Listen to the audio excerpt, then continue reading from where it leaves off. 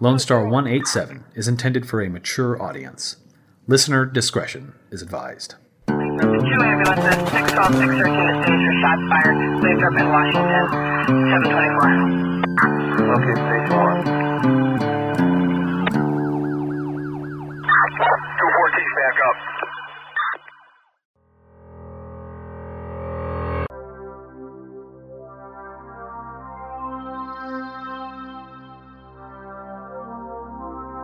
Case File 06, Cullen Davis.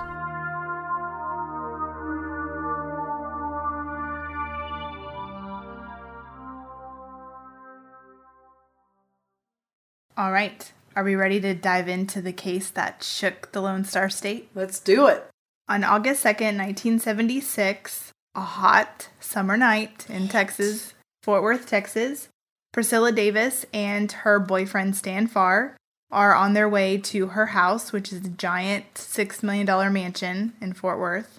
And they have had a night together, having dinner, having some drinks. They come home, and Priscilla goes in through the back door, and the security system and locks, I guess in the 70s, it was like a panel that had lights on it. Well, I don't know that you can compare this one to normal security systems because this house was would you say? 6 million. 6 million. That's true. So it probably doesn't have the normal security system that other people at that time had. So it's like, from what I read, some people compared it to like Fort Knox. So it's very high tech for that time. So she notices that the security system is not set and that all the security locks are off. So it was a little bit weird because she had left her 12-year-old daughter, Andrea, in the home while she went out. And they're arriving at the mansion about 12:30 a.m. And just before she gets to the back door, she notices that security is disabled. So they go inside. Stan goes up towards the back stairs towards their bedroom. And she goes into the kitchen and notices there are still several lights on in the house, which was not common. So she went around and saw the door leading down to the basement was open and the light was on. And on the wall was a bloody fingerprint. So she turned into the door and saw a blood handprint on the door, facing where the door was. So she screamed for Stan to come here, and then Cullen Davis, her estranged husband, steps out from the direction of the laundry room, dressed in all black, wearing a woman's shoulder-length wig that's curly on the ends, and had both hands together with a black plastic bag around a gun. He stepped out and said hi, and then he shot her in the chest. She grabbed her chest where she had been shot and screamed that she had been shot and that Cullen is the one that shot her, and for Stan to go back, not to come where she was. But she could hear him coming, so she said that her husband rushed past her and went towards where Stan was coming from the bedroom. And she heard Cullen fire the gun, and she heard Stan cry out. I guess he was standing on the other side of a door, so Cullen shot him through the door. He stood there and he opened the door. Stan came out and grabbed him. They wrestled to the floor where Stan turned his back to Priscilla. She heard another shot. He fell down and he looked at her, breathing in a raspy voice. He did tell her he loved her. And Cullen stood at his feet and shot him 2 more times. Stan put his head down and passed away. Priscilla said that Cullen grabbed Stan's ankles and dragged him into the kitchen. She said as soon as Cullen was out of sight, she got to her feet and ran through a patio door onto the lawn. She knew that the door she was going to open to get out to the patio was going to make some noise, but it was worth it for her to get out. She opened it and knew Cullen was going to be after her. So she ran down the walkway and turned and saw that Cullen was right behind her. And she told him, "I love you. I've never loved anyone else." He grabbed her by the arm, started dragging her back towards the house where she had just left. And he just kept telling her to come on. He wasn't giving her any answers. She kept pleading with her husband to let her go and that he was hurting her. As they approached the patio door that she had ran out of, she said that Cullen dropped her and went back into the house. So she reached down, she took her shoes off, she jumped up, she wrapped her skirt around her and ran. Outside, she jumped into a row of shrubbery to hide. She said she saw Cullen. She said she saw him walk out of the door in a path towards her, and at that time he wasn't wearing the wig. So she could definitely tell that it was him. I didn't read that he took it off, but yeah. Then he reappeared in the patio door and walked a few feet past her, and she said she heard a woman's voice that was familiar. So once she heard the woman talking, she realized it was Bev Bass, who was a friend of her oldest daughter, Dee. She said she heard her saying, "Who is that? Who are you?" She could tell the voices were going away from the garage. So Priscilla said she crawled out of the shrubbery and started running again to a neighbor. And as she was running that way, she heard another gunshot and she heard a woman scream. And she just kept running to a neighbor's door. She was banging on the door, please open, please open. Cullen's at the house and he's shooting everyone.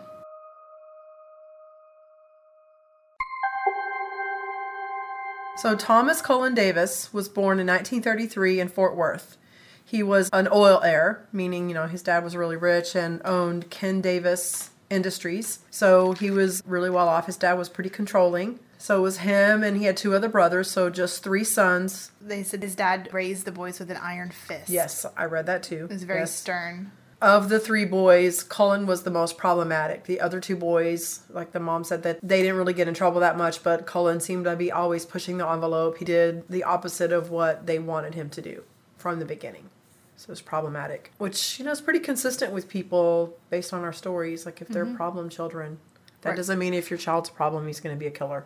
But I'm just saying. He could have tendencies. It's pretty consistent with what we've been talking about so far. So he met Sandra in the early 60s and got married. And he was very extravagant. According to what I read, they went on a honeymoon that consisted of 36 countries in 6 weeks. They went to Christian Dior showings in Paris, and he bought her a $10,000 mink coat. So spending money wasn't a big problem to him at all. I read that he was best known around Fort Worth for his way with women, but his wife Sandra accused him of slapping her around in public, beating her in private, to the point where she had bruises all over her face. I do have that he was considered a spoiled rich kid growing up to become a very angry, aggressive man. And even though he had lots of money, not just by what he worked for and what he was given, but he still wanted more. Even though he made lots of money, it wasn't enough. And he always wanted the most richest of rich things. And he did have a dark side where he was unhappy with Sandra. And he had had fantasies about killing her if he got tired of her. And that was his first wife. That's right. I read that too. I read that he did have... And he imagined it. And that he was always looking for the next step in life as far as being on his own and having everything he wanted and not what his dad wanted. And that he collected expensive things and stored them for when he did once have his own place, that he could put it out as his own. Yep. Okay, so then he's married to Sandra, and he's going, goes to this country club all the time, clearly living the life of luxury. So he meets feisty, flirtatious Priscilla Wilborn, and this is what I read, that her platinum hair and revealing halter tops, which gave men a good view of what they call her balcony. Oh, dang. Look out for the balconies, people. Made her the talk of the town. He was completely smitten with her and wooed her away from her husband, who was a used car dealer. She was the daughter of a rodeo bum. Yep. And she grew up poor. I read a few times that they kept saying she just grew up on the wrong side of the tracks. So she was just considered trailer trash from the beginning just because of where she was born and grew up. And that she was always dreaming of having better things, that she loved life, art, and poetry. And by the age of 27, she had already been married twice and had 3 children, 1 son and 2 daughters. Mm-hmm. So, unfortunate, typical. Both different dads. While she was married to her second husband, the car dealer, she Jack, craved... right? Yes, Jack Wilborn, yes. She craved that social elite life, especially being in Fort Worth. I guess it was very happening. It was growing. The oil was booming. And she would see those people and wanted to be part of that. So she naturally was a very dark brunette. So she decided to dye her hair blonde and go through a completely different attire. She wanted to start wearing low-cut shirts to show off her balcony. Okay, yeah. And short shorts. And so she signed up for tennis lessons at the country club that Cullen frequented. And shortly after she started, he noticed her. So they fell hard and they were in an illicit affair. And they had an affair, on New Year's of 1968. Oh, I remember this, yes. Her and Cullen were at a very expensive hotel, and they didn't hide from anyone they were going to be there. They told their friends they were going to be there, so it wouldn't be hard for anyone in his family or hers to find out, especially him being a millionaire as he was, and as prominent as he was in the community, that he was going to be at this hotel. So her husband hired detectives, and while they're in the middle of it, they burst into the hotel room, taking pictures and completely outing this affair that had been going on. And then 7 months later, they get married. Yeah, I remember that now too. Bust in and they're like, oh my gosh. Yeah, can you imagine? And in that scene of the movie, she She like takes champagne and like spills it and then rubs it all over her. And her daughter talks about in an interview that the movie was very trashy and she felt that her mom that was not her. But when Priscilla watched it, she said they couldn't have explained her to a better T. And I thought, what polar opposite? Like, I mean, what daughter wants to know that that's... Yeah, you don't want to admit that about your But mom. then she looks back and she's like, yeah, that's right. That was me. That was so me. proud. That was all me. I'm so proud of myself. So they're married 7 months later. Yeah, in And 1968. The day that they get married just happens to be the day that his father passes away Right. with a heart attack. So his dad was not happy. His dad did not like her at all and didn't want him with her. So when they got the news that they were already planning to get married, on that day, his dad passed away. They had to go to see the attorneys and get the distribution of their father's estate. Him and his brothers are sitting there, and he tells his brother, well, I got to go. I'm going to go get married. And his brother said, can't you just wait a little while? And he's like, well, I'll wait a few more hours. So basically, they got married the same day that his dad passed away. I hope that whole relationship isn't what caused his dad to have a heart attack, you know? I hope not. I hope not. Okay, so they're married, and he doesn't want to live with his dad anymore because that's where they were living. So he decides that he wants to build his dream home, this mansion that he's, accumulated all this stuff to, this is his dream. So he says he builds his house for Priscilla. Let's talk about this house a little bit. So it was, like you said, $6 million. It had 5 bedrooms, 11 bathrooms, an indoor pool, and the master bedroom was 2,000 square feet. Just the master bedroom. Their master bedroom was bigger than our house. Like, what would you put in there? Like, Whatever the hell you want. I'm just It's amazed. a little extreme. It had courtyards, tunnels, balconies, and was decorated with more than 100 oil paintings. And I read it had its own power plant. Yeah, I read that too. Yeah. Its own power plant. That is insane. I can't imagine. In the WFAA video, there was that one lady that they were talking to. With the beautiful blue eyes. I don't know. She had the blonde hair. She's real country. And I think her name was something Arnold, I think. And she was talking about her favorite part of the house was that they had a king-size bed with a silver fox silk bedspread. Yes.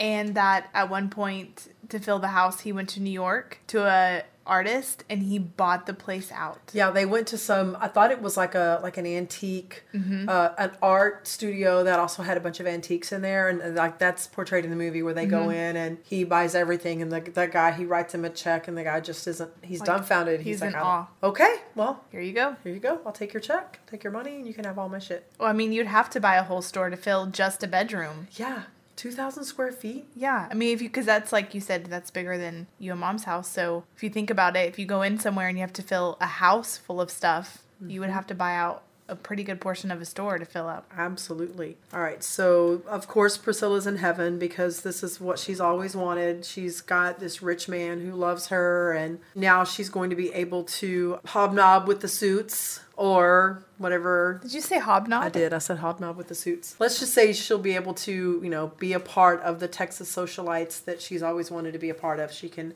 hang out with all the real housewives of Fort Worth. I don't know if that's a real thing, but I imagine that's what she did. I read that he bought her a gold necklace. Engraved on it was Rich Bitch, and it had diamonds on it. And she wore it all the time. Like anytime there was a big social engagement, she wore it. So it was very well talked about that she had this Rich Bitch necklace that she was proud to wear above her balcony so everybody could see it. But she really wasn't the rich one. Her husband was. Well, and I know whatever you gotta do, right? I guess. when he was very proud of the house, and he would like go in sometimes and just look at it, like just stand in a room and just look at it. Which I mean, if you've always wanted something, like I know there's things you want and you finally get, and you're just so like I finally got my first brand new car, and I did like a few times just look at it, like this is really mine. But I can't imagine having this which I mean that's a lot of rooms to go to and stand in awe. You have more bathrooms than you do bedrooms. Which is a little weird. It's crazy, but hey. I guess because you never have to wait in line. I guess. I mean, if you're having a bunch of parties and you're like this, you probably have a lot of meetings and a lot of people coming and going, and I don't know. I just think it's odd. Yeah, it's a lot of toilet paper. Yeah, a lot of hand soap. Well, and they started having big parties there. rumored with drugs, sex, and orgies, which is a little weird. Was that when they were together, or was that... Okay. And this was right after it was done and they moved in. Did you hear about the private screening that he did? Yes, was that Debbie Does Dallas? No. Deep Throat. Deep Throat. He threw a private screening in his giant mansion with all his country club buddies on a big screen of a porn of all things. So like, weird. not like, I got a secret, like, I don't know what movie may have come out in the 70s, but this new movie that just came out to theaters, I got a private screening, I'm going to show it to my buddies. No, I'm going to show you Deep Throat. And you can't tell me that all those guys in there weren't women there. Oh, I'm sure. And then mixed with drugs and alcohol. I mean, it's just how it was. And they were still young. She was like barely 30. Mm-hmm. She was, 32 or so? And he was 38, 39. So they were still young. And both sets of kids were older. Yeah. And most of her kids stayed with their dad. And his kids stayed with their mom. So they were Right. like teenagers again, you know? Party. Watching No Deep Throat rules. and snorting coke. No rules. Hookers and blow. And he, of course, spoiled her and bought her everything. And did you read what she had at Texas Stadium? Yes. They had her own skybox, and she had them paint it pink. Yeah, When I read that, too. I was like, oh, Mom would be so mad. You don't do that. Like, I'm surprised that... So that was the old stadium. Yes. The one in Irving that they... Tore down. I wonder how long they left it like that after they lost everything. Yeah. Right? I don't know. I can't believe they'll ever And do I it, just but can't whatever. imagine, like, you, like, yes, you've come into all this money, and you're now, like, a rich bitch, and you're now a social elite person of Fort Worth, but then, like, you have the audacity, and you feel so full of yourself that you can walk into Texas Stadium and say, that's our skybox, and I want it pink. They did it. I mean, imagine, I don't know, what do the guys think when they go in there to, like, watch football and drink? Are they like, Why the hell is this pink? fucking Victoria's Secret threw up in here or something, right? Yeah. Yeah. Just- And it'd be one thing if she's like, I want you to decorate it like balls to the wall Cowboys, like everything Cowboys, painted blue, painted with silver. I want Cowboys chairs. I want Cowboys cups. Like, I could see that. I'd be like, yeah, it's great. She's Yeah. a great fan. But it's about her. She wants it pink. Doesn't compute with my logic, but They both, obviously, I heard many places that they were very devoted and they did love each other. They Yes. did fall very hard for each other. did. And that she did everything he wanted her to. yes. Anything that he said, she did. Yep. Any She did parties work. they went to. Her life was making him happy and portraying them as this awesome couple and being in the limelight and doing whatever he told her to do because it rubs the lotion on its skin or else it gets the hose again. Well, and she is beautiful, and he's on her arm everywhere that he has to take her. So I'm sure maintenance was something she had to keep on top of. Like, he sent her to Europe to get silicone breast implants. Yep. And she went and just did it. Like, Why I would wouldn't be. she? I don't know. I wouldn't, but No. that's me. Well, and I guess Dallas wasn't as obviously prominent yet when it comes to surgeries, and as much as it was in the 90s and Well, today. even if it was, he would still give her the best of the best. So it didn't really matter at that point, probably what Dallas did or didn't have. If you have the money, you're going to get the best of whatever. And if going to Europe was what the rich people did, then that's what you did, right? That's true, yeah. So at that point, it was just the two of them. But their oldest daughter, Priscilla's oldest daughter, Dee, moved into the mansion at some point. I don't have the date on that. Do you? No. So at some point in the 70s, like after they got married, Dee moved in with them. And she was about 18 around that time, right? Yeah. And then her youngest, Andrea, would visit, but she didn't live there. But Dee lived there. And her son, Jack, he didn't really go there very often, right? No. He stayed with the dad. I didn't read anything about him being there even as often as Andrea was. Mm-hmm. There's an interview that I watched, and she goes into great detail about what it was like living there, how she felt about Cullen, and how she noticed that the generosity from monetary perspective was only limited to her mother. So he didn't spoil them with all of his money. The money was just spent on her. Really? Yeah, that's what I read. That's what Dee said. She said his generosity was only limited to her mother. And she said that it was really uncomfortable. She said that some days she felt like if she said the wrong thing, he would literally reach across and punch her in the face. Dee or Priscilla? Dee. There was physical abuse going on as well, but Dee wasn't subjected to it because she wasn't there often enough. So until she moved in, she didn't know. When I did read that she would calculate, like when he would come in, like how he closed the door, how he walked, how his clearing of the throat, like every single attribute or every action that he did, she watched to see how that was going to be for the rest kind of of the evening evening. they would have. And whether she'd be in her room or she'd be downstairs. And that was Priscilla or Dee? That was D. Okay, yeah. There was one particular incident that stuck out in her mind. She was 13. Cullen came up into her room in the middle of the night, and she had forgotten to lock the doors. So I guess this security system was just a really big deal to him. Everything I read and saw, he, showed them how to do it and told them, you do not go to bed without locking everything. So he woke her up and she had forgotten to lock the doors. So he put his hands on his hips and yelled, "Why do we lock the doors at night?" And she's pissed off at him and she says, "So no one steals your precious junk." And he punched her in the nose and broke it. So, of course, Priscilla comes in, like, what's going on? And Priscilla is holding a kitten. So she comes downstairs with this kitten. And Cullen grabs the kitten and slams it down on the floor. And then picks it up and slams it down on the floor again, killing it. What was the point in killing the cat? He was just pissed off and wanted to prove a point, I guess. I don't know. He's just pissing on everything. I'm a man. I'm going to piss on everything. I don't know. Yeah, right? Just That's awful. controlling and wanted to prove his point. Hey, you don't leave the damn doors unlocked. There were lots of phone calls to the Fort Worth police that yeah. Dee and her mom both made that he was beating them. But interesting enough, the police never went out. I bet he had someone on the inside that he was if paying. he basically owns Fort Worth. Him and Right. his family own Fort Worth. Like, any money that comes into that city is from the Davis oil industry. So I'm sure the policemen, especially back in the 70s, a much different time. I'm sure the sheriff and everybody else, I'm sure he was in their pockets. Yeah, and I'm they sure. did what he said and when he said it because money is power. Yeah. So there were many phone calls made and reports were made, but there was never follow-ups. Policemen never went out and checked on the safety of her or Dee. Never went and checked to make sure everything was okay or follow-ups to make sure they were okay. It was just a phone call was made, "Oh, he's beating me," and they would say, "Okay," and we'll make a report. She didn't say come arrest him, but now if I pick up the phone and say my husband is beating me, policemen are going to be here. Yeah. If Callie or Jack call and say my dad's beating me, they're going to come out. They're not And just I'm going to kick your ass, Russell. So during that time, there were lots of phone calls. So there was reported abuse during the time that they were married from the mansion. Yeah. There was an incident that happened in the movie that I never read about. Which one was When that? they were at I think it was their wedding anniversary or something. They had this giant party. Mm-hmm. And I think Priscilla got really drunk and she was stumbling around and Cullen saw that she was flirting with one of the bartenders or something. So he came over. They start fighting and she's yelling, about his abuse and just causing a scene and everybody just stops down and just staring at her. That was the year she filed for divorce because that was when she came back from her little escapade with the broken foot. So though he was an abusive asshole, I'm not saying that anybody deserves to get beat, but with what he had did for her, What he had did for her, yo. What he had done for her and pulled her out of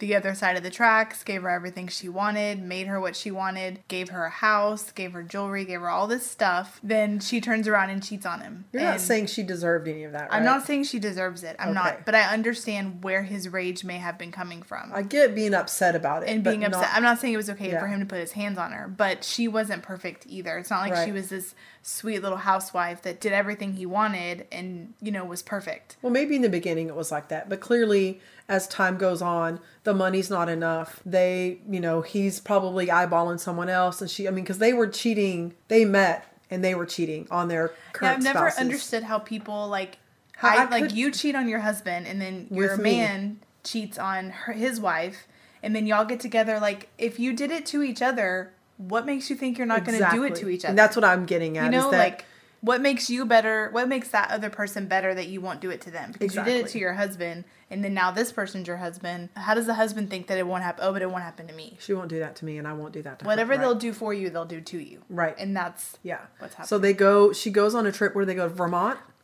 You have the details of that one? From the trial, Mr. W.T. Ruffner, who is my favorite person. I think he's one of my favorite people. Like, I would love to have met him or been friends with him because he's hilarious. Because this was one of her boyfriends, maybe potential drug dealers from all the sex parties and stuff like that, right? Yeah, so they went to Boston in 1974, which was the year that Cullen and Priscilla divorced. And she arranged to use the Davis private jet to go to Boston. Which, hold on, speaking of the private jet, I remember reading that he used company money to buy that. And he bought like a top of the line jet that were brand new and just being made. And his brothers were so pissed at him because they were like, this is company money. and you're buying something you don't even need. But he had to have it because he wanted to go where he wanted to go, when, and not have to get a car or anything. He just wanted to fly here, fly there. So I remember having that jet caused a lot of problems with him and his brothers, as if there weren't enough problems there. Yeah. Anyway. Priscilla probably asked for the jet. Maybe. So I don't have enough in the $6 million mansion with Right. my 11 bathrooms. I'd really appreciate if I had a jet too, to match. Can it say rich bitch on the side? Yeah. To match my necklace. So they flew to Boston and they rented a motorhome and they went on a trip to the Willie Nelson picnic. Yes. And while they shared this motorhome, her shared a and lot of Mr. other Ruffner things. were looking at balconies and all kinds of stuff. And they traded different kinds of drugs and, they just had a great time in this RV. So when they flew back, she brought him with her. Yes. And so as they're getting off the plane, because while they were there, she got drunk or was high or whatever was going on and she broke her ankle. So she's in a boot. So her and her friend, Suzanne, come off the jet. She comes down and she's on crutches and he's clearly irritated because you're supposed to be a wife of a very wealthy man and here you are coming from another state and you're probably drunk, and he, I'm sure, knows of her drug habits, if she had any at the time, and her drinking habits, and she gets off this jet, she's got a broken ankle, and then out comes this guy, and she's like, oh, well, he just needed a ride back, so I told him he could just ride with us. And he's like, are you freaking kidding me? Like, you don't think I know what's going on? So I think that kind of also hurried up that. So I think shortly after that was the anniversary party, and she had gotten more hooked on Percodan because of the pain in her foot. That she was given a script for. And so you mix that with alcohol, and so she's drinking. I think it was their 6th anniversary. They're drinking, and she's getting very sloppy and very handsy, and that has to be very embarrassing for him because his dad set this high precedent of who the Davis boys are. And all the other boys are towing in line, but then he is just off the map. Cullen? Yeah. Yeah, he's not. And that's what I was saying. Yeah, that's what I'm saying. The other boys, I mean, they're great, but then you have this one who just can't seem to follow the rules and be. So his dad has set this precedent, right? And he can't meet it, and now his wife can't meet it. And now he's this. I mean, everybody's probably looking at him like, who the hell is he? His poor dad would turn over in his grave if he saw this. He's a Davis boy and he's very, very wealthy, and this is how he behaves. I'm pretty sure all of his friends were just used to his antics at that point. I mean, True. it's just one of the, everybody has that couple that when you go hang out with them, there's almost always some drama or some kind of fight or some kind of bullshit, and you're just used to it. You're like, oh, well, it's no big deal. They do that all the time. You just roll with it. Who they are. I'm sure that's what their friends are like, oh, okay. The entertainment has arrived. So I guess shortly after that anniversary is whenever They separated. she Right. tells him to get his Right. shit and get out of his own mansion. Which was in 1974. Dee and her mom have had enough of the abuse, so I think she files for divorce. Dee says that Priscilla and Cullen divorced because her mom was tired of the barrage of the abuse. He controlled everything, where she went, who she went with, everything. Well, and also her daughter said that she couldn't, even though she had monetary-wise everything she needed to be in the social elite group, she herself, Priscilla, just did not fit, and the other women didn't like her. Yeah. They wouldn't hang out with her. Like, there's one scene in the movie shortly after they built the house and they had a few parties and they were at their, I guess, a yearly engagement that they would go to, and they're barely there, and she's hanging on his side, and he's like, go be with the other wives, like, go find your place, like, I have business to attend to. And she's like, none of them like me, they won't talk to me. And so she convinces him to leave early, and they go two-stepping with her rich bitch necklace and her balcony.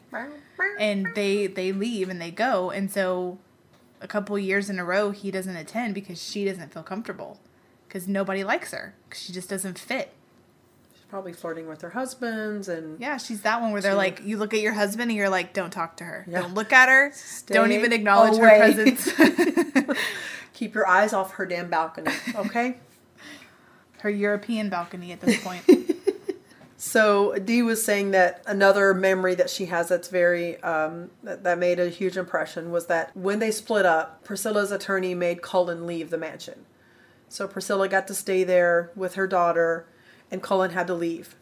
And Dee said that she could see in his eyes and his body language that he was holding in his grudge of not being in control and not being able to stay in his place.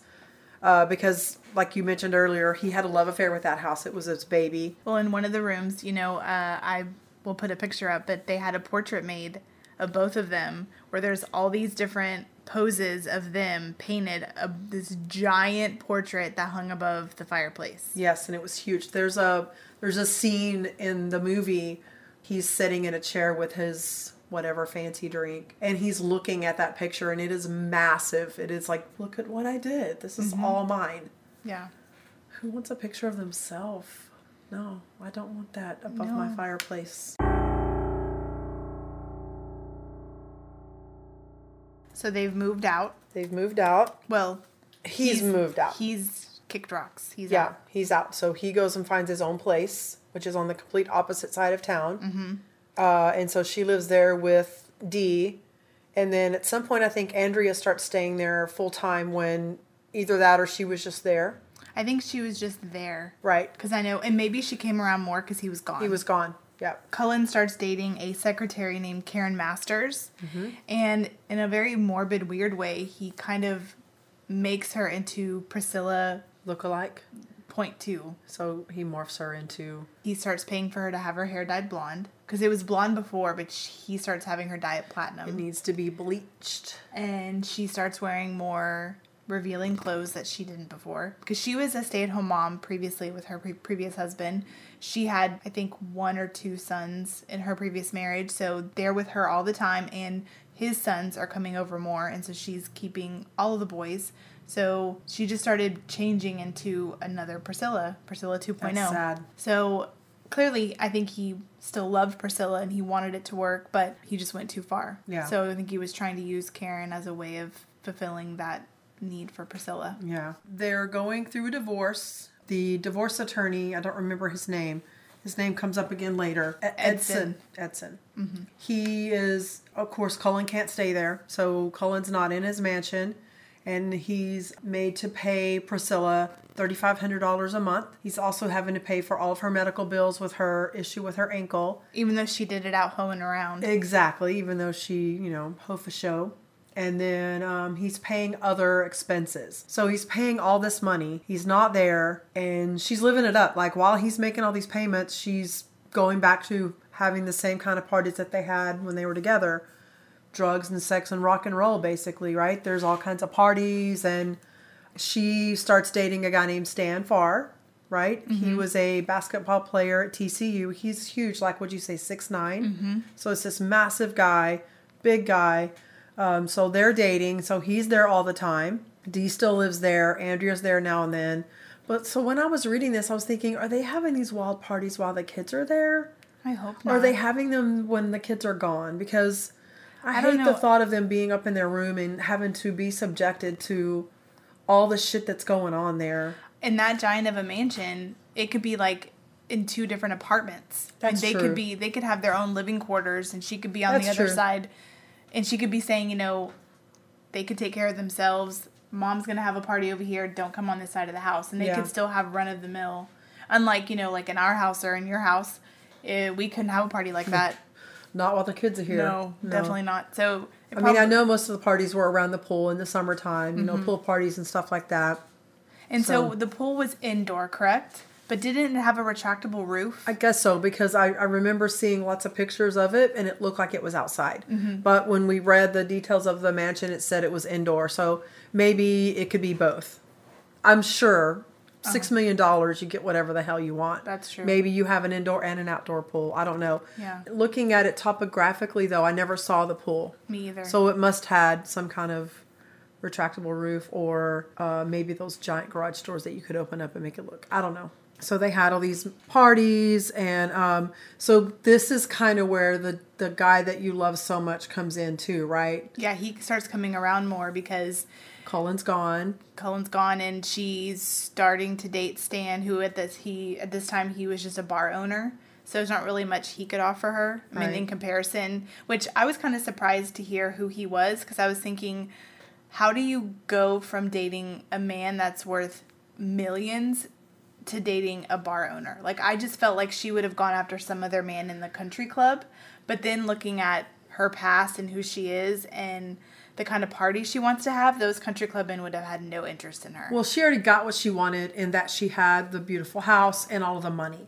So at that point, it wasn't about getting somebody that was rich. It was just about doing whatever the fuck she wanted to do with whomever she wanted to do it. That's true, yeah.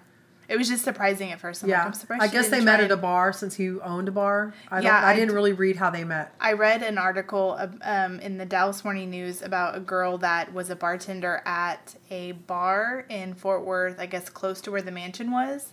And she served Stan and her a few times. And I think the bar she worked at is the one Stan owned. Okay. But she's like, there's one picture, which I'll put up, of her like from the side. And Of Priscilla? Of Priscilla, and she's standing at the bar, and you can kind of see someone next to her. But she frequented that bar very often, so that's probably where she met him. Because I'm sure she probably went back to her roots, right? Because she's not going to go to the country club, I guess. No, and not going to go. Especially if the other wives didn't like her. Like, there's nothing for her there. Mm-hmm. She's getting money every month. She doesn't have to work. So, and now this controlling husband of hers isn't there to tell her what she can and can't do. And so she's just, it's a free-for-all. Do whatever you want. Mm-hmm. So Priscilla's dragging the divorce on for, I think, a few reasons. At least 2 years. Number one, she's not ready to give up the house. So until she hears that she can keep the house, she's not ready to settle. There's a certain amount of money she wants in the settlement, which he hasn't agreed upon yet. She still wants to have these lavish parties. And she ultimately knows exactly what she wants to come out with. So she's dragging the divorce on, and she's not agreeing to the settlement. While he can't go there, so he's living with Karen, and his funds have become more tied up because the divorce attorney, Mr. Edson, meets with him and basically tells him the way that's looking and how long this has been dragged on, she's probably going to get the mansion, and she's going to get a portion of the money from the oil.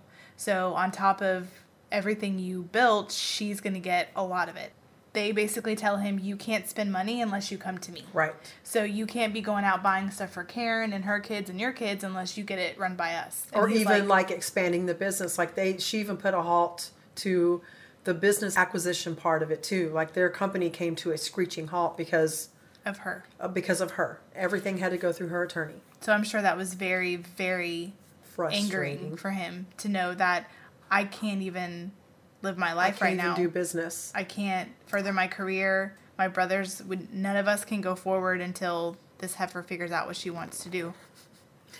And then there was another meeting too with Cullen and Priscilla and their attorneys, and that's whenever Priscilla's attorney basically told him he had to pay more money, right? Yeah. By $1,500 more. Right. So So on top of having to pay for a mansion he can't live in, and the power plant it costs to keep it running, all the expenditures of the home, her foot, and now I'm sure all her drug habits, and all the parties she's having. Now he has to pay her $1,500 more. Right. And that meeting happened the afternoon of August the 2nd, 1976. It's an interesting little Quinky dink. Yeah. Little quinky dink there. So he is not in control. He knows she's having these wild parties. Priscilla has a boyfriend. He has a girlfriend. So I don't think there's any jealousy going on there. But it's a matter of he can't go to his mansion. He can't stay there. He can't do any new business. He can't really do anything. And she's just dragging her feet and not agreeing to anything because she doesn't want to stop living the lifestyle. Because I'm sure she knows that she won't get the mansion. I mean, it was his. He built it. Mm-hmm. The money. Now, I'm sure she was supposed to get some amount of what they accrued during their marriage because that's how it is. The state of Texas, it's 50-50, right? But that was his house, you know. I don't know. I'm different. I wouldn't have wanted it. I would have just rolled out. If I was getting beaten, I'm getting my shit and my kids and I'm leaving. Or I don't want to beat the shit out of you. I don't want a dime of your money. I don't want your filthy, nasty money. I don't want it. As soon as you go to sleep, I'm going to slip some bars of soap in a pillowcase and I'm going to beat the living shit out of you. So next week's episode. Then I'm going to roll out. Next week's episode is about a crazy woman from Plano who butchers her husband. So then in the evening of August 2nd. Right. Well, actually, I guess it would be August 1st that the meeting happened because it happened at 12:30 on the 2nd. Right. So later into the then night. Priscilla comes home and all this happens. Right. And she's saying that it was Cullen. I know it was him. And I saw him. But the saddest part about it is what they find when they get there. Yeah. So basically, the security system was disabled, like we said earlier. A man dressed in black, wearing a black wig, gets past the security system. They basically said, so they found 12-year-old Andrea in the freaking basement, shot execution style. So they just find her. They find her, and then Stan is in the hallway. And then whenever the voices that she heard of Bev Bass and her fiance, Bubba Gus Gavril was shot. Fortunately, he survived, but unfortunately, he was shot in the spine, which paralyzed him. Yeah, I read that too. He was paralyzed. He was paralyzed. Two were killed, one was wounded. And so pretty much everyone that was there that night that survived all pointed to Cullen. Yeah, Everybody said it was him. They recognized his frame, his voice, and even through the wig. I mean, his face wasn't disguised. He just had a wig on. You dumb. So, for real. You are so dumb if you think a black wig. And then, like, a black wig, your hair's black. Yeah. You know, like, you think he would have chose, like, a red wig or maybe a blonde wig or a purple wig. You know, something that would just be a black mask on his face. That's what I'm saying. Would have done the deal all done. And maybe not say anything. Yeah. Like, if they know who you are and they know your voice, just don't talk. Yeah. Right? But I guess maybe the one thing that doesn't make sense to me is he puts the wig on and he thinks, okay, like, no one's going to know it's me, right? But then, I don't know. It's just the wig just throws me off. Like, out of all things, just a black wig. A curly black wig. So he gets arrested, right? So then Did you hear where they arrested him? Wasn't he at the house with Karen? No. He was arrested at Fort Worth Airport. And they asked him, Mr. Where are you Davis, going? where do you think you're going? Mm-hmm. He's like, I'm just going to go to Houston real quick for some business deals. And they asked the pilot, and he's like, no. We're all fueled up to go to Brazil. Right. And so, of course, he's taken into custody. Priscilla, number 2, is in shock, and she's crying. She's like, no, he's been with me all night. We went to a movie, and then we came home, and we went to bed, and they're like, why are you getting on a plane at, I think it was like 3 a.m? She's like, because we're going to Brazil. And we have to be on the flight now so that we can make it in enough time in Brazil, right, because of the time change. And they're like, why did he say that y'all were going to Houston? He's like, we may be going to Houston first, and then we're going to Brazil. And how far ahead had this trip been planned? Did they talk about that, I wonder? I don't know. I think she knew they were going to be going to Brazil because she acted like they had known about this trip. But she was trying to make excuses for the Houston part. Because she's like, well, maybe we were going to go to Houston first. Which, I mean, is south. But I don't know when it comes to planes which way you're going to go. I mean, Brazil's south. I mean, it is. So I guess maybe they were going to go to hit Houston first. I don't know. It's a long flight to Brazil. So he's apprehended. Yep. And Priscilla's sent to the hospital with which was weird. We both got conflicting stories. You read chest and I read many articles and said the abdomen. But you had an interesting story about I read that she, ironically enough, this boob job that she had done in Europe ended up saving her life because when she was shot in the left chest and the bullet didn't penetrate all the way through her chest wall because of the silicone implant. Wow. So it ended up saving her life. Her balcony ended up being the reason that she's alive to tell her story today. Her European balcony. But I didn't read anything about it being in the abdomen. It always said that she was shot in the chest. Which makes more sense to me because from where she ran from the house all the way to the neighbor's house, the neighbor was quoted saying that it was 1/4 of a mile from the back patio to their front door. So, I mean, if you're shot and you're bleeding, especially an abdominal wound, I can't imagine you in a hot summer night and you've been drinking and probably doing blow and everything else. Right. And then you're going to run 1/4 of a mile. I would think that you'd be bleeding a lot more. But she didn't really have that much blood on her, which makes more sense. If it was in her chest, it was just a superficial wound. Yep. Which makes a lot more sense. And how she was able to run and get... not be in so much pain and bleeding and coughing up blood to be able to get there, which makes way more sense. Because you would have lots of internal injuries if you were shot in the abdomen. And especially at that close of a range with a .38 caliber gun. Yep. Okay, so she's in the hospital. Stan passed away. Her daughter's passed away. God, it's really terrible. So And she didn't even know at the time that she went to the hospital that it happened till the next day. Oh, that's right. Yeah. So she's thinking they just got her out of the house and Andrea's probably with Dee and everything's fine. And then they come in and tell her this is what we found. And I mean, how devastating. I mean, I don't know how much she really loved Stan. Maybe she really did love him. I mean, I don't really know. But regardless, I mean, two people that you at least, one you cared for and one was your child, you just lost. So yeah, it's got to be devastating. I think I would lose my shit and go shoot his ass right away. Because she, from the very beginning and even up until the end, she did not change her story. She said he did it. She said, because so she accounted to seeing him, Beverly Bass, which was her daughter's friend, and then Gavril also. All three of them never changed her story that it was him. It was him. And especially that he walked out. Gavril said that after he was shot, Cullen walked out and the light shined on him, and that's how he knew it was him. But, I mean, Bev knew from the second that she saw him that it was him, not just from... She's seen him 100 times. I think she said you could put 300 people in a room and I could still spot him out. I mean, that was her best friend's stepfather. Yeah. She'd been over there many times for the last 6 years. So on August 24th, almost a month after everything happened, they have a bond hearing.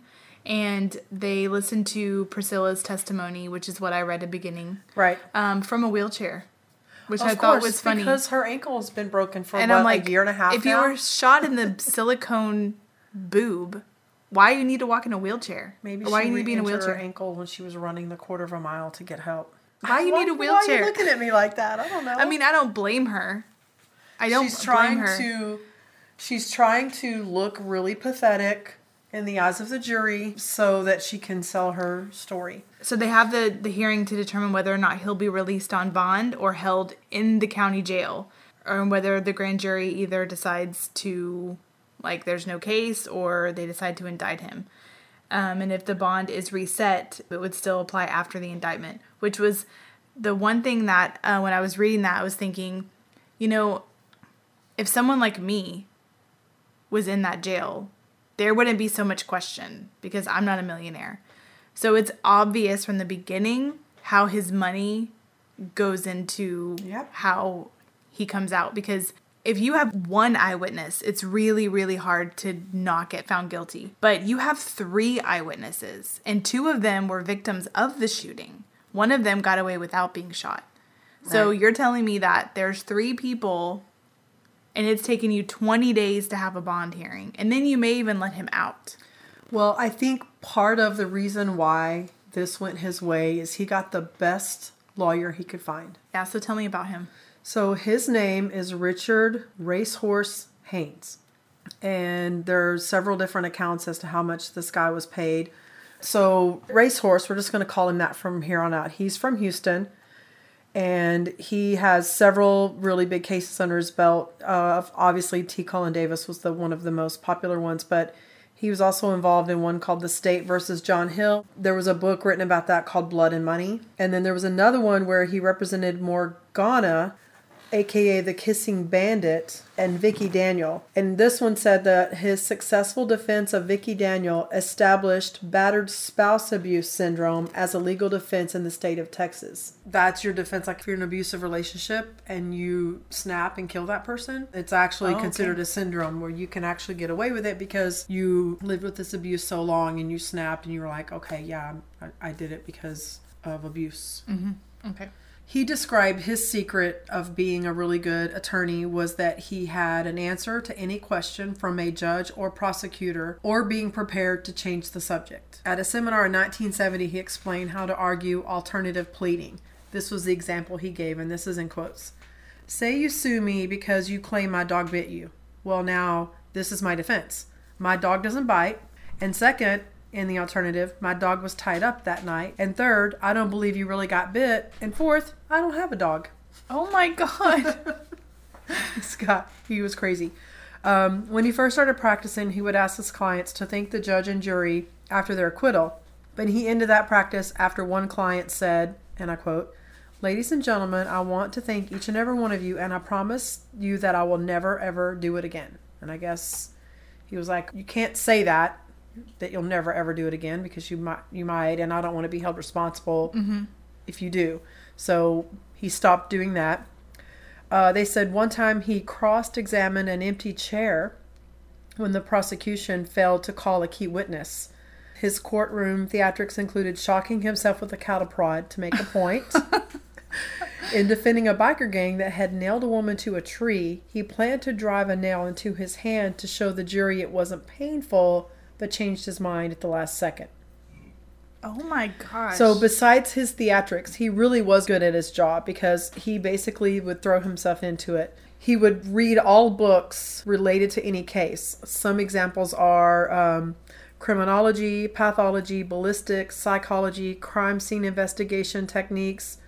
Whichever is called for any particular case, he would read any book that he could find about that and take that information and use it during his trials. Sounds very, very smart. Yes, he was in the Marines during World War II. He served as a paratrooper and hand-to-hand combat instructor with the 11th Airborne Division during the Korean War. During the Battle of Iwo Jima, he was awarded the Navy and Marine Corps Medal for pulling 2 wounded and drowning Marines from the water after their landing craft overturned. At 5'7" in height, he was an excellent boxer. He was Texas amateur welterweight champion in the 1940s. He got the nickname Racehorse from a coach that said he couldn't carry the ball through the opposing team's line, but could run toward the sideline like a racehorse. He passed away in 2017 and he lived in Livingston, Texas. So, of course, Cullen had the money to buy the best attorney, and he bought the best attorney. He paid this guy.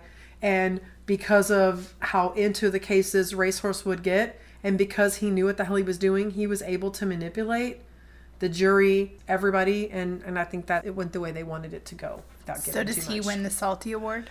Don't know that that's called Salty. Maybe. I think so. He's the one, unless we want to call, it's either him or Priscilla. Like, which one of true. them? I don't It know. could be either one, and maybe 2 people get it this time. Maybe. Because neck he and was, neck. he was definitely salty with his remarks, and we've got some pictures. We'll upload some pictures of him. He looked like a regular Texas guy. Some of the pictures, he's got his cowboy hat on, but he was a lot more than just an attorney. He did a lot of other stuff. So maybe he is salty, but maybe Priscilla is too. So on February 22nd, 1977, they start getting the jury together to start the proceedings because the grand jury hears the case and they completely agree that he does need to be indicted. A month goes by. They can't get a jury together. Because it's too public, right? Well, yeah, it's so publicized. Like, I know we both said this. There was so many articles. There's so much information on this case, and I got a little overwhelmed a few times because I thought, like, I can't read every single article because I'll be here for weeks researching this. And so I get 50 articles per page, and there were times where one day would have like 2 or 3 pages, and I was like, I can't go through all this. And so I can understand that it was so saturated with information that they just could not find jurors that didn't have an opinion or didn't know what was going on. Yep. So a few times Racehorse would say, let's move to Amarillo. It's the next big place. It's further away. Maybe we should try there. And they were like, no, we'll get it. We'll be fine. And so another month goes by, and then another month goes by, and we're into June now. Wow. So we're now 5 months from the indictment, and we don't have a jury. The Racehorse goes to the judge and says, I want to declare a mistrial because my client can't get a fair trial here, and you're not willing to move it, so what's the point? It's been 5 months. He's in jail this whole time. His wife is running amok, and the divorce can't even begun to be settled. This isn't fair to him. And so they say, no, we're going to move it to Amarillo. We agree with you. We don't want a mistrial. This is a highly publicized situation.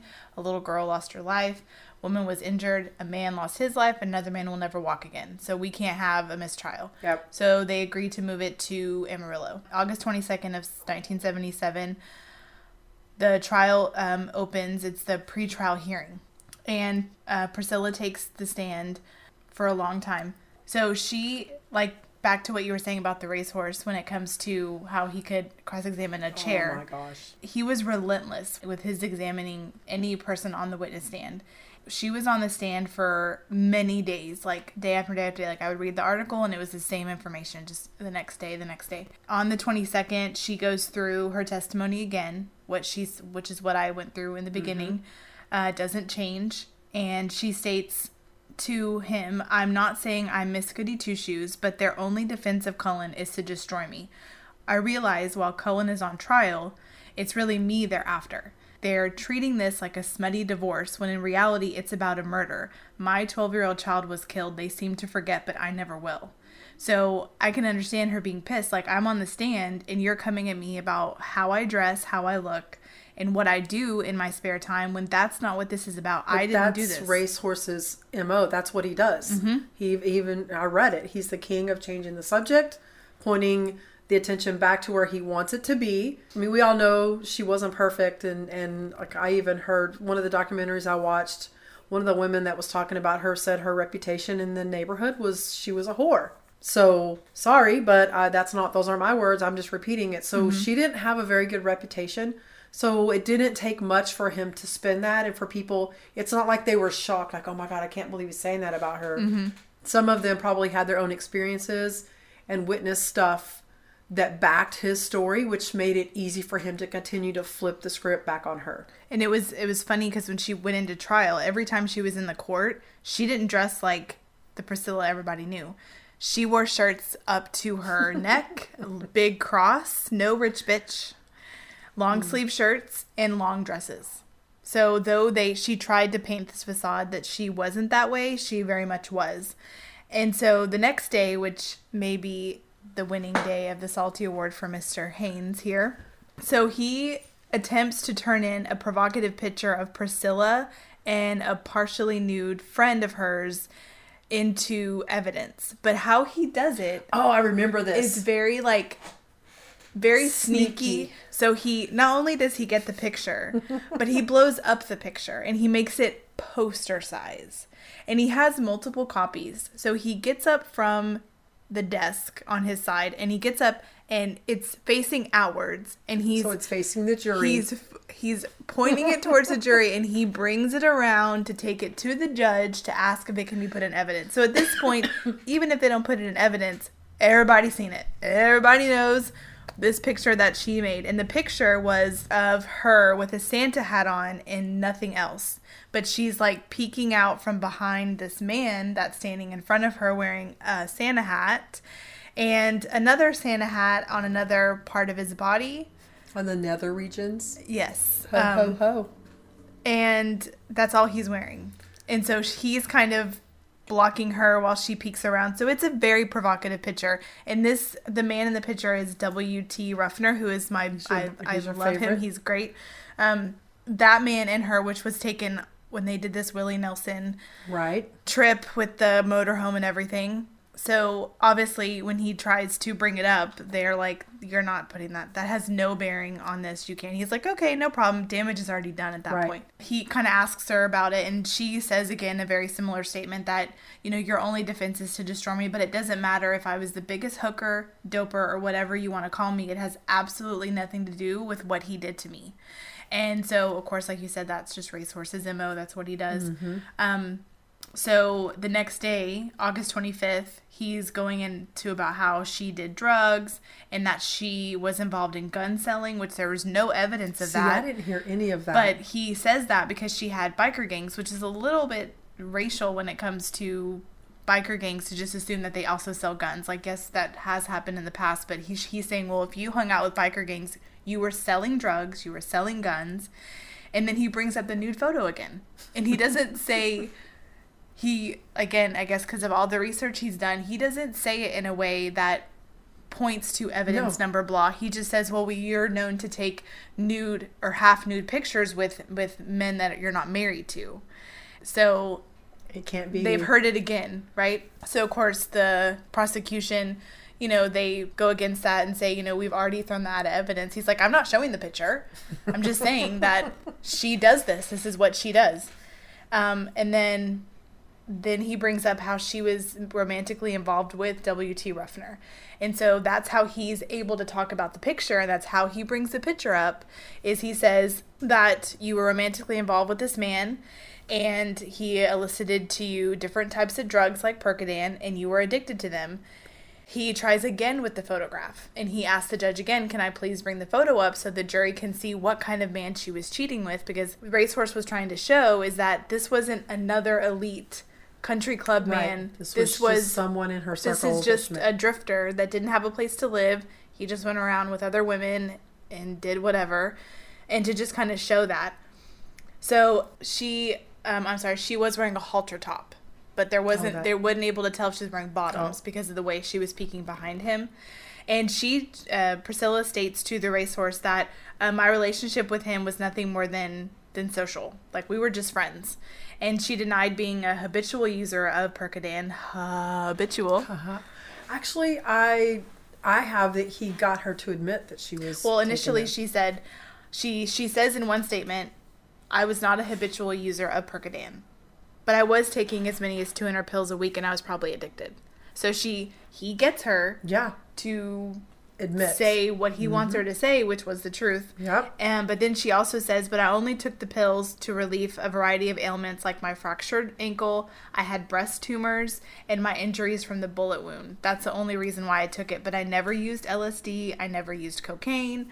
I never used heroin, but I did smoke marijuana as a teenager. And that's all she alludes to, is that that's all she's guilty of, that she was not a habitual drug user. Except she took up to 200 Percodans a week. Yes, and they had a pharmacist agree that he filled her a 300 pill prescription of Percodan when she had just filled a 200 bottle of Percocet.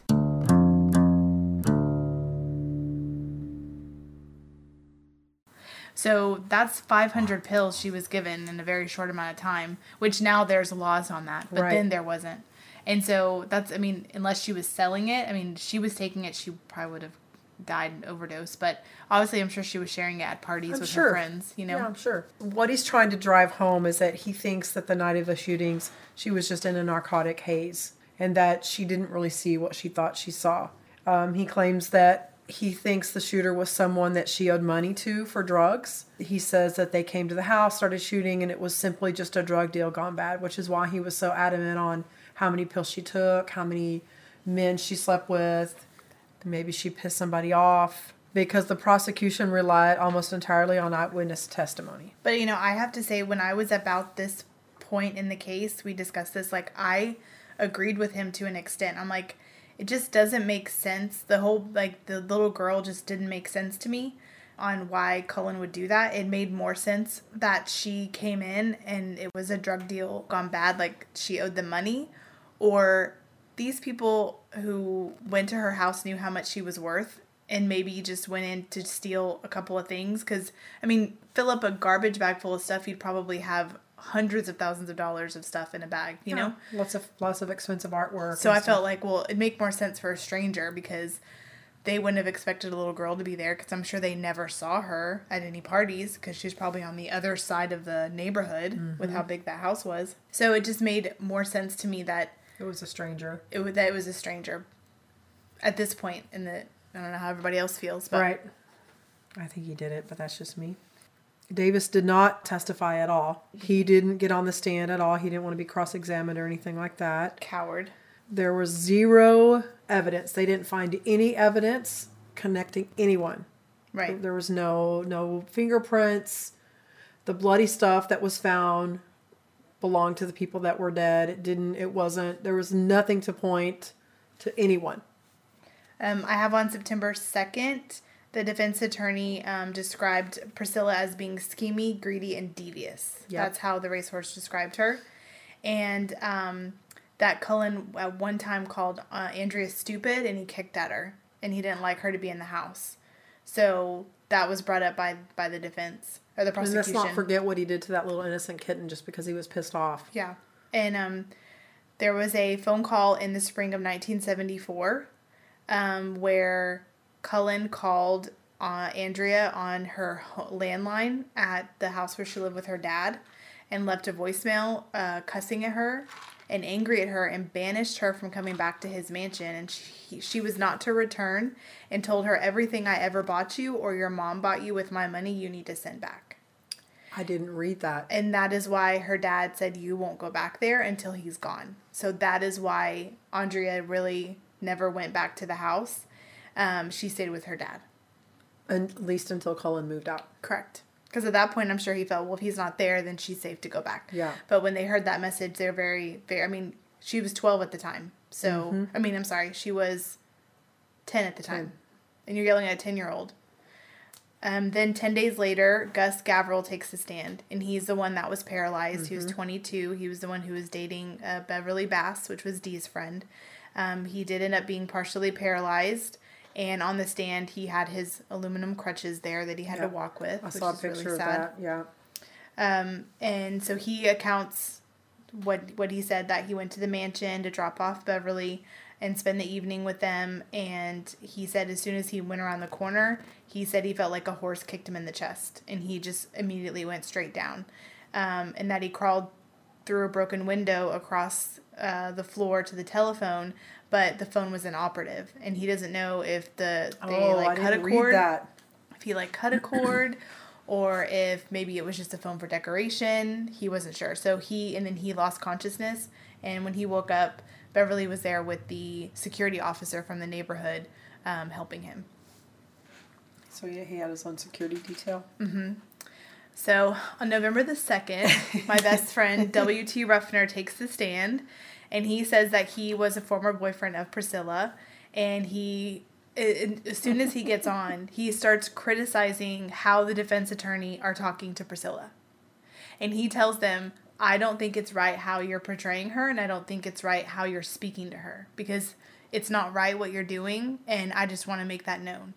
And they're like, okay, can you answer the question? He stated that he was ready, and he is excited to have an interesting session. And he unzipped his jacket with a t-shirt on that said Ruffner. And it was a giant picture of the picture that the racehorse wanted to put into evidence. He was like, you want everybody to see it? No problem. And he had it printed on a shirt. When he left the courtroom, there's a picture I have, where he tries to sell those shirts to the racehorse. And the racehorse's picture, his face is like, are you freaking kidding me? You are on drugs, dude. But a side note, an Amarillo grandmother bought one for her 40-year-old son. And she said, I'm going to buy anything that was $100. Because at first he was pricing them at $100. He was out in the parking lot with his trunk open with these shirts, selling them for $100. And when people stopped buying them for $100, he dropped it down to $10. So she bought him one. She bought her son one. Whenever he's on the stand, the racehorse believes that Mr. Ruffner was the one that did the shootings. He feels like you were a drug addict. This is that drug deal gone bad guy that this is the one that he's referring to. There's some jealousy there. Automatically getting on the stand, he didn't like the racehorse. He's already mad, and he's very defensive that you would put me in that situation. So he tells him, I was nowhere near that home the night of the shootings. He said, I did go to the mansion after I came back from our trip. I did go there quite often after they were separated, but we had an affair while they were still married. But it ended in the spring of 75 during a drunken conflict. They just got into a fight and they broke up, and he just didn't really see her again until Cullen moved out. People described him as humorous and freewheeling when he was on the stand, and that he made a stage out of it. That he was very comical, and a lot of laughter came from him being up there. He stated that he was lovers with Priscilla while they were separated, and that they shared a couch in Boston like we talked about before. So the racehorse says to him, he provided the witness his own definition to which he feels Ruffner was involved. He tells the jury, this man went into the house, he just completely makes up a whole story. And Ruffner's like, wow. And just has a little bit of an applause for him. He's like, wow, it's a good story. And he said, I was and I still am in love with Priscilla, but I'm in love with a lot of women, and some of whom I've never met. I can see how's your favorite. Yeah. He said, they were not exclusive when they were together. He said, I've always had more than one lady in my life, and that she had kicked him out a few times, and there were mornings that were total harmony, and there were mornings that were total hell. So he said that him and Priscilla did take Percodan together, and that he had taken some of her pills before they broke up. Like, she would share them with him. And what's funny is that Racehorse kept asking Ruffner a few times, like, okay, well, did y'all do cocaine together? And he's like, I plead the fifth. He's like, well, you just told us that you did Percodan and Percocet together, so did you do heroin? He's like, I plead the fifth.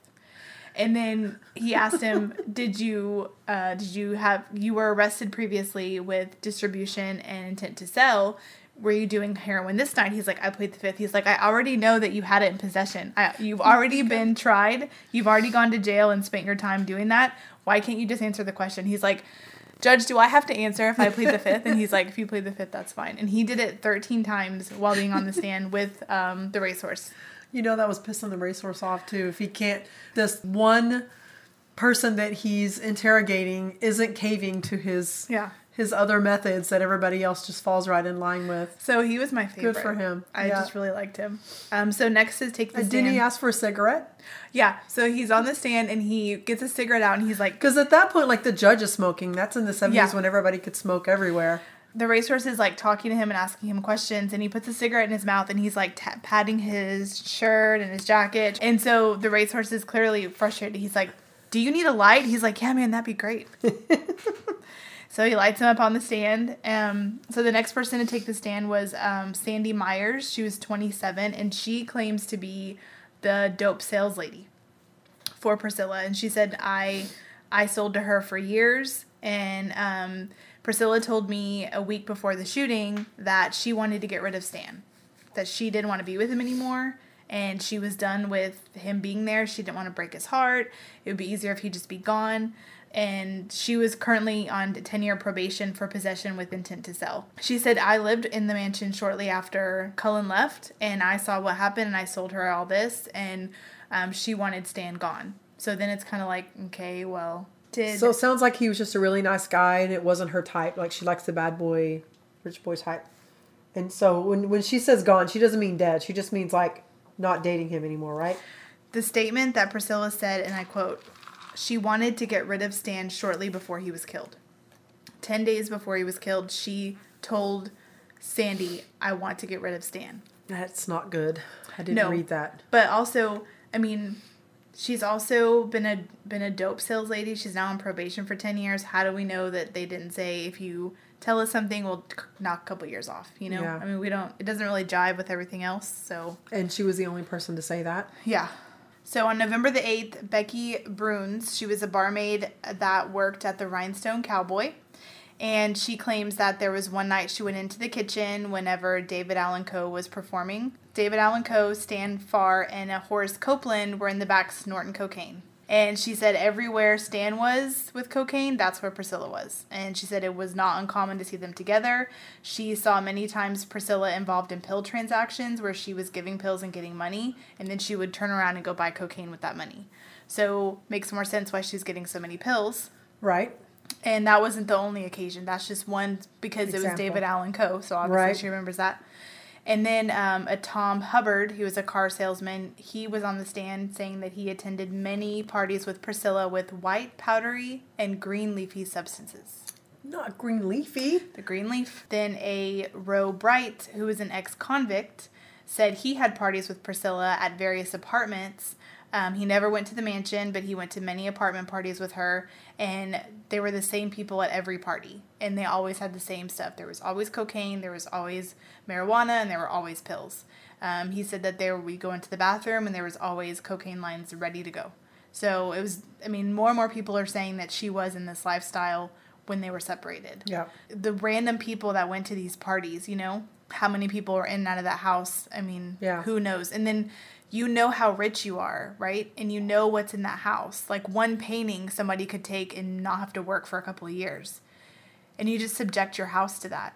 And potentially your children, if your daughters are there. Mm-hmm. Like if no other reason, those are two reasons right there to not let people that you don't know or have these wild, crazy parties. Because what if they find their way to your daughter's room, God forbid, you know? So for the next 10 days, the trial continues. And 4 of those days, the racehorse is doing his closing arguments. Yeah, because... When have you ever heard closing arguments taking 4 days? That's why he's the racehorse man. Usually the judge is like, you got 45 minutes and then you're done. Yeah. But in this case... I've never heard of it being more than a full day. 4 days. Because like usually one of them gets a day to do their closing arguments. Like the prosecution has a day to close arguments. The defense has a day to close arguments. And then you're done. But he had 4 days. He did have 4 days. And that's how he rolls. So on November the 17th, after 4 hours of deliberation, they get a verdict. Tell me what they said. Well, Pretty sure Racehorse it's got 2 his words, way. so it's not good. Not guilty. Son of a bitch. So I'm sure he celebrated, right? I'm sure he threw a party. So he leaves Courthouse. the courthouse, and he's all happy with his wife course or he his is. girlfriend Karen, and because he's still married to Priscilla, and so he leaves and he's excited, and so they go to whatever happened in places in Amarillo, and he has a party. He throws a big party. Is it at the Rhinestone Cowboy? No, that's in Fort Worth. Oh, I'm sure they have one in Amarillo though. Oh, doesn't what's his name George Strait have a bar there? No, I don't know. I don't know. I'm making shit up. And while he's there, he makes a little mistake that comes out later. Not Cullen. He goes over to the prosecutors. Were you going to say the prostitution? I think so. I think so too. He went over there and told them, "I will pay you if you'll tell me what your angle was." Like, what was your angle to get me caught? Because I just want to know.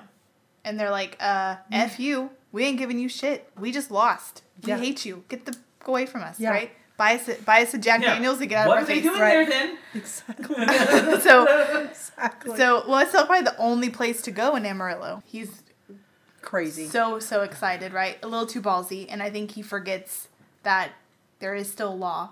Yeah. So he comes back home, and his divorce judge, Edson, doesn't care how rich he is, doesn't care who he is or where he came from, and is refusing to budge on anything at all when it comes to the divorce. He hates Judge Edson right now. Yep. He absolutely hates him. Well, He Edson will not, doesn't like him either, so No. it's mutual.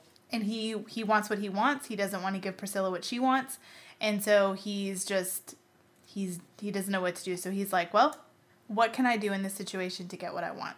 I have money. I have lots of powerful friends. Who? Maybe I can find a friend to do a dirty deed for me. Like, what kind of dirty deed? Like, maybe I can call a friend and ask that friend to find a hitman to kill some people for me. Because I have the money. I'm bulletproof. I have racehorse hands in my back pocket. And I have cops in my back pocket. And I have probably senators and councilmen. Like, all of Fort Worth is my own playground. Right? So... And probably now Amarillo, because I'm sure before he went there, someone that he knows, one of his scapegoats, he went and sent out to feel the pastures out there. Right. And fill the pockets before he got there. Yep. He also planned a big trip to Aspen, Colorado for Thanksgiving that he was planning while he was in jail. So he was so confident He knew he was gonna that get he out. was going to get off that he planned a whole trip to Aspen, Colorado from his jail cell. And, side note, you know how usually when someone who's, Being tried for murder. yes, and whenever it's time for recess and everybody goes to lunch and they go back to the jail and they eat, They eat jail food. not Cullen Davis. He got to go back to one of the deliberation rooms and he was served T-bone steak with his attorneys. I'm sure Racehorse And had everything to do with that. Waiters came in gold jackets and gave him his food and his champagne or his wine or whatever he wanted. And it was handmade and brought to him whenever it was time for recess. Living that good life. So, how is that fair? Money, honey. It's just... That's it. Money, money, and more money. Okay, so let's talk about the hitman that we just talked about. So on August 20th of 1978, Mr. Cullen Davis drives his blue Chevy car to the Coco Hamburgers, which I Yep. have a picture of, to meet a Mr. David McCrory. Yep. And little did Mr. Davis know, or maybe he did know, that he was under Claims he did. FBI surveillance. And David McCrory gets in the car with Mr. Davis and shows him a black and white picture of a dead Judge Edson. And he's In like, the trunk. all right, I did it. This was the hitman he hired. I got rid of Judge Edson for you. What else do you want? And he's like, I think you said you wanted Suzanne, which was Priscilla's best friend, dead. And you want Dee dead, which is her daughter. And you want Priscilla dead. And he's like, all right. Like, he doesn't say yes. He didn't say no. He's kind of generic in his responses. But he responds, and then he proceeds to give Mr. McCrory $25,000 and said, this is just partial. I'll give you the rest later. And he's like, look, I need to know how much longer it's going to take you to get the money because my hitman didn't play. Like, murder's a big deal. And so he went through the list, which is about 13 people. I read that too. So they leave.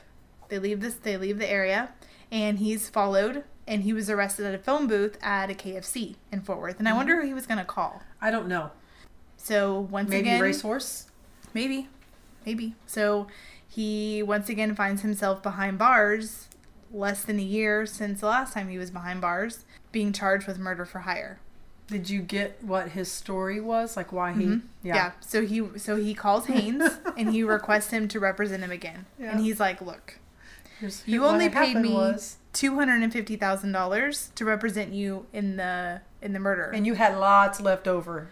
And I understand that during that time you had all your shit backed up and there was a problem with all that and you couldn't give me very much. But if you want me to do this, I want $2 million right now. Doesn't include later, but right now I want $2 million. So he says, okay, that's fine. So he goes, he's in jail. He's represented by Haynes. And please tell me what his defense was. So Cullen claims that the FBI contacted him and said, your friend McCrory, who is a previous business associate, is going to be contacting you. So with whatever he presents to you, just go with this plan. Whatever it is he says, just agree to do it. Yes, yes, yes. So he thought he was a double agent. So like he woke up and was like, I'm James Bond. But McCrory says, no, I was a former business partner of his. And he told the FBI that Cullen asked him to hire a hitman to kill the judge, and therefore the FBI came up with a plan. But the FBI did not have any involvement with Cullen. So at that point, what would the FBI have to gain by lying? If they said, I mean, they admitted to miking up McCrory so that they could get Cullen on tape, but why would they not mic up Cullen as well? Right? You know, I mean, it just doesn't make sense. So he has this bullshit story where he says that he was a double agent and that he didn't really ask McCrory this stuff. He just went along with it thinking he was working with the FBI, which, like I said, is stupid because the FBI did not have anything to do with Davis and believed that their case was solid because they had all this voice and video. There you can find on the internet. We'll put links up there. But basically that entire encounter is on film. And it's all black and white. I'm not saying that he's telling the truth. He's obviously lying. But it is weird how he answers him. Like almost like he knew that that he may be recorded. It's almost like he took the precaution of if he is mic'd up, I'm not going to be... You know, like, because if I'm not being recorded, killing people though, or having people killed. But like he doesn't prompt that conversation. Everything's prompted by McCrory. All he gives him is answers. He never says like, I want Priscilla dead. But he gives him the money though. Yeah, but I'm just saying it's just interesting how you would think that if he knew that like I'm not going to get caught and I'm not being recorded, like he wouldn't have been so generic in his answers. Like if he wanted them dead, he'd be like, oh. Great, this is great. I'm glad. Okay, well, I want Priscilla dead. I want Dee dead. I want this person dead. Yeah, kill them all. I don't care. You know, like he just seems... Maybe he didn't trust the guy enough. It was trying to... Maybe he stayed that way on purpose in case he did get caught. That would be his defense. Yeah. So I don't believe that he knew about it. I think he was just being overly precautious and thinking if somehow this is being taped or... this guy turns on me because they were business partners. If this guy wants to turn on me, if I don't incriminate myself too much, I can probably racehorses in my back pocket. I'll be able to get away with it. That's what I mean. It's just how you like. Yeah. I think he knew, like in the back of his mind, like I don't know if this is gonna go right. Yeah. Which I think is why during the trial he was so nervous, more so than he was with the previous case, because the previous case was just hearsay. It was just his word against theirs. But this one is like they said, we have video and audio. But then, did you also hear what Racehorse was saying about the evidence? He was trying to say that the way that they pieced together everything, that they left out parts. Oh, okay. Because, so, in the 70s when this was recorded, they had to take what was recorded and they had to put it on 3 different devices to make one tape. So he was saying, well, you have 20 seconds of this tape and 10 seconds of this tape. How do we know that you didn't move things around and this and that? Oh, I see. So the way, like today, we record it and there's no editing. Like it's legit. What you said is what's been recorded. But then the way that it had to be so the jury could hear it and everything, and it was actually out on to hear both sides. It was on 3 different machines and then put together for one tape. So he was trying to say, well, you cut and pasted stuff. How do we know that this is accurate? And so I kind of think that when the jury deliberated on November the 9th, which was 2.5 months into the case, they said he was not guilty.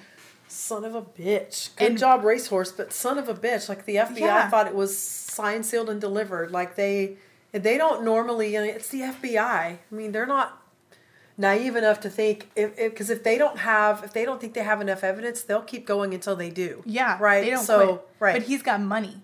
And like we've said a few times, like he had his hand in a lot of people's back pockets. Mm-hmm. And unfortunately, he got off again. And this is where he goes again to the same place. This is the party that I've been waiting for. This is the second party he goes to, because it was also in Amarillo that he had this case as well, because he wouldn't have a fair trial in Fort Worth. Let's try a different city. That's true. Like take his ass to Austin. Yeah. Yeah. So again, you paid somebody to move it to Amarillo. Right. So again in Amarillo, and then... so he throws the party. Mm-hmm. He goes to the bar. He has the party. He's so excited. He invited the sheriff. And what did the sheriff do? The sheriff was delighted to come and showed up with Cullen's old prison uniform and a hacksaw. Oh my God. And then he presented Cullen with the key to the county jail. Fort Worth Police Department was freaking embarrassed because their sheriff went to the party, brought all this shit, gave him keys to the jail. Like, I didn't read that he lost his job, but I read that the Fort Worth Police Department were very embarrassed by this. Well, because he's probably been paying the sheriff for years. Probably. So he has, and then while he's at the party, the jurors show up, the bailiffs show up. Like, it's his big party. Yeehaw! You know, that he was acquitted again. And I actually read that when the verdict was read, that the judge did some cussing under his breath and stomped off the bench. Like, yeah. And the courturt erupted. I'm not sure if we said this, but Judge Edson wasn't actually killed. Oh, no, that was fake. a stage. Yeah, they used McDonald's ketchup. On his shirt. But it was a black and white photo. I mean, it looked like real blood to me the way the pictures I saw. But yeah, he wasn't really dead. So when he comes back to town after his miraculous second acquittal, Judge Edson is so put out with him, he steps down. Yeah, He's I like, read that too. Sorry, you're going to have to find a new lawyer. Yeah. So he gets himself a new lawyer, and guess what that lawyer does? Let me guess. He got all his shit back? He got everything he wanted. They played the country music song backwards. And Priscilla didn't get the house, and she only got a settlement of $3 million, which... Oh, I say only because she wanted so much more, but yeah, $3 million she was asking her lawyers for $100 million, is what I read. Yeah. And then did you read what she did to get back at him after she left the house? There was like a court order saying she couldn't take anything from the house, but I read she kept 50 household items. Did you read that too? Things like the food processor, and she did get the Silver Fox bedspread, right? And that she left him a present. What present did she leave him? Shit. From the cat and dog. In the safe. So she took one of the items that she knew she wasn't supposed to take, that she knew he would go and look for. She went and put it in the safe, and she's like, hey, cocaine made? Yeah. Whenever they get here, tell them. It was a chess set. It was a chess. really expensive chess set. I remember that. By tusks, made of tusks, elephant tusks, I think. And she's like, let him know that I put it in the safe. So when he opens his safe, there's this giant pile of shit. Pile of steaming cat and dog shit. And then, so he moves in to the mansion with his now new wife, because the divorce is now settled. So he marries Karen, and now they're married, and they live there until 1980. He sells the mansion, and he files for bankruptcy, and unfortunately, Davis Oil goes under, which is really sad. You know, I mean, even when we look at like our dad and our grandfather that worked so hard for construction and built so much, I can't imagine how much heartache that has to be to look at everything that you built and then one of your children just completely runs it down. Like everything he worked for nothing. And imagine how helpless his brothers had to be because they were witness to it going down the tubes and there wasn't a damn thing they could do. Except maybe just try to protect themselves. And he only got to live there for 2 years. with his new wife before all that went under. And maybe that's karma, which Yeah. he deserves, you know? Yeah. We talked about this yesterday. It was he sold it. It became a steakhouse. Yeah, it's been multiple things. Yeah. Let's see. In April 96, it was a fancy Southwestern cuisine restaurant. They said they made the living room into a flashy lounge. The elegant library was now a waiting room, and that the old wine cellar was now a private dining room. It says, so the owner at that time, or the principal owner, was a man by the name of Walter Kaufman, who was spared in 76 when he turned down a late night invitation to visit the $6 million mansion. Although tempted, the popular restaurant owner declined. If I had gone straight there, I would have gone with them.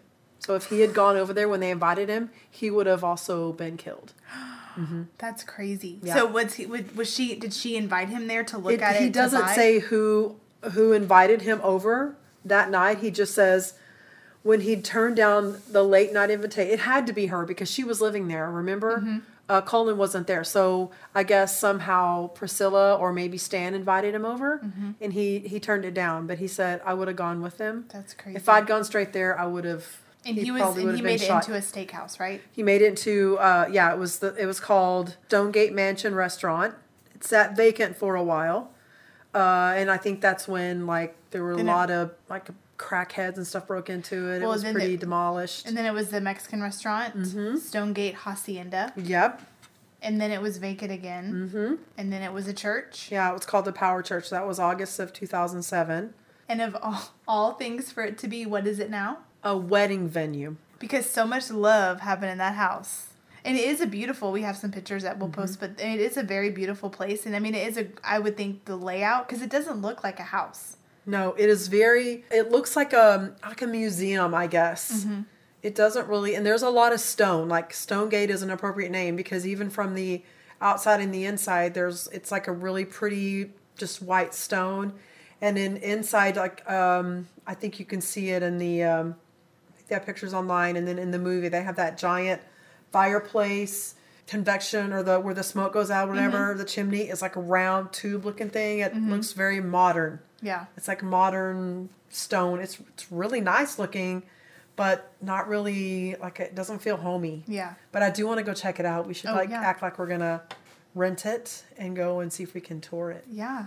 I wonder if the basement's still there. I wondered that. If maybe that was the wine cellar. Maybe. Oh, and the other thing I read that each time somebody else bought it and were going to make changes to it, Cullen would show up and oversee the changes that they made. That's kind of weird. I mean, I don't blame him. It was his baby. Right. You know, it was what he always wanted. And then in 2001, Priscilla passes away of breast cancer at 59. I read that. Which was sad because she was even saying on the trial that she had breast tumors, which was sad that maybe they didn't know she had cancer at the time. I don't know. Yeah, but maybe she didn't know. I did read that not long after Cullen was found not guilty the second trial, he made this big announcement and says he has found Jesus. So he goes down this path of finding Jesus.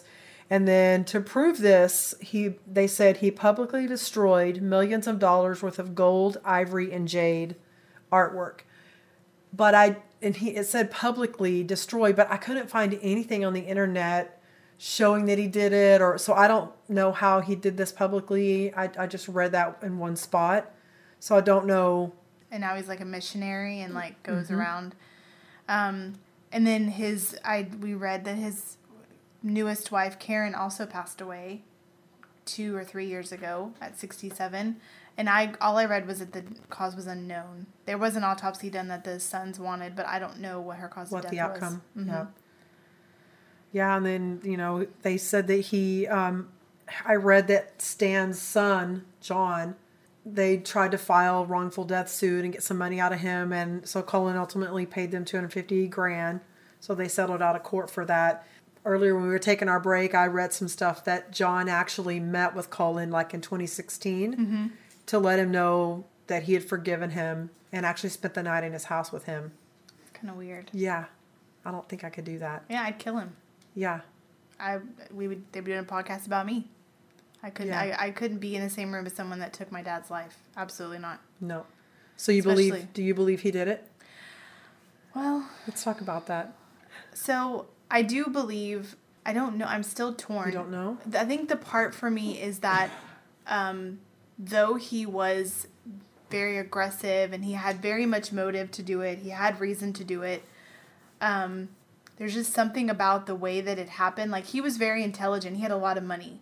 And so But he went up to the prosecutors and asked them what they had on him. But That's I mean, not like, intelligence. I'm saying strategically, he did do a lot of smart things. He was smart in a business sense. So I just don't understand why he would do it himself. You know, like, even when he had the opportunity to get rid of him the second time, he still hired someone to do it. See, and I see it as he's such a freaking control freak that he wouldn't want anybody else but himself to do it, because he wouldn't want to take away the satisfaction of what he did. He would want to feel that satisfaction himself and not live through it, live it through with someone else having done it. You know what I'm saying? Like, he was such a control freak that they may not do it the right way, or maybe he wanted to see them suffer. Now, I don't really understand the little girl. Yeah, but if he called and made threats to her, and then he, was pissed off at the older daughter because they didn't follow his rules, he didn't spend money on them. I guess he did now and then if he called and said, give me all the shit that I bought you back. But it probably wasn't anything compared to what he spent on Priscilla. So he had some anger. He never really accepted her children like that. And then maybe he learned from that, which is why he adopted Karen's kids. I don't know. I think he did it. I think he was pissed off. He was jealous. Things weren't going his way. His business had came to a grinding halt. She stopped everything. And then to throw it in his face, she was having all these parties and she didn't give a shit. She was living life. She had everything she wanted. She had a house, money, friends, and freedom. And he didn't like that. So, I think he did it. And then he called Racehorse and said, this is what I did. But she's got a really bad past. And there are so many people that show up at these parties that we could easily blame it on. Because as long as we find someone that has a similar build, because I looked at the pictures of your favorite person, WT, and Cullen, and they have similar builds. Yeah. Tall and skinny, right? So I think he did it. That's just my...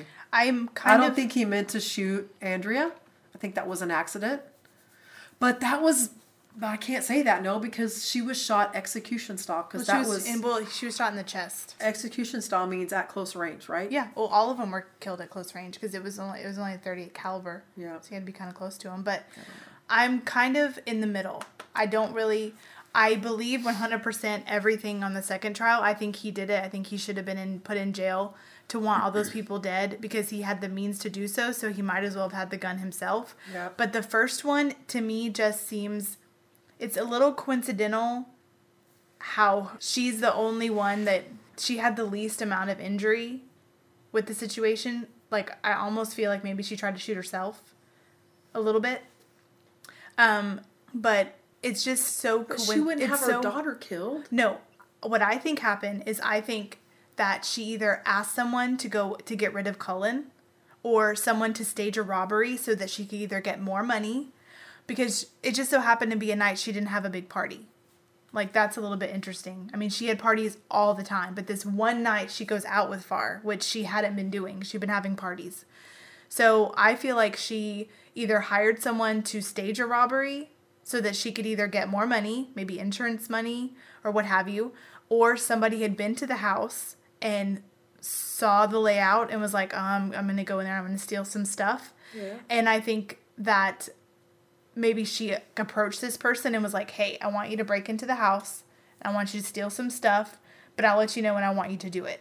And I think that person did it anyway. And I think when they got to the house, they saw the little girl and they're like, oh shit, I don't want to get caught. She knows who I am. So they killed her and they put her in the basement and they were just going to leave. And I think as they were leaving, I think they ran into her. And when she recognized who it was, she was like, oh my God, like, no one can know that you did this because I'm going to get in trouble for my daughter's death. So that can't happen. That's what I think happened. Because That's logical. Bev and Bubba, they never saw Priscilla. She says she saw them in the shrubs and took off running. They never saw her. So that's that's weird to me. Like, if she's standing, why didn't she yell for them for help? Why did she run to the neighbor's house? Well, If didn't she go out a different door from where they were coming in? I thought she went out she the was back in the door and went shrubs out. and she heard their voice. And instead of going to them, which is right there, she went to the neighbor's house. So that whole situation to me just doesn't jive. It just doesn't jive with him. Like, he would go to the house he knows he's not supposed to be at. He knows it's going to cost him a lot more money if he gets in trouble for being there. And for all he knows, she's having this lavish party. That's all she's been doing. So he's had many months to go to that house and do whatever he wants. Now, granted, there was motive that day because of everything going up. I don't doubt that at all. I think what gets it for me is the little girl. That's the part that throws it off for me. It's how the little girl was killed, and she was, like, put away like they didn't want her to be found. Yeah. Not, why didn't he just shoot her and leave her where she was? That's the part that doesn't make sense to me. So I'm kind of on the fence. I do believe he's capable of it, and I believe that he could have done it to her and him and the other guy, but the little girl just doesn't make, it throws me off. What about you, producer? What do you think? You think you did it? I think I'm tired of being poor and not having a Coke waitress. God dang it. It's a Coke maid. Coke maid. Sorry. Waitress. Hilda. All right, well, that concludes our story of T. Cullen Davis, the famous Fort Worth oil billionaire dude. It was the murder that shook the Lone Star State. I like that. So much, yeah. So we thank everyone for listening. Rest in peace, Andrea and Stan. And the rest of Gavril's spine that was severed. Now we're resting in peace people's injuries. Thank you for your support. Yeah, like us, share it. And if you hear of any cases, please send them our way. We'd love to read about them. Yep. Until next week.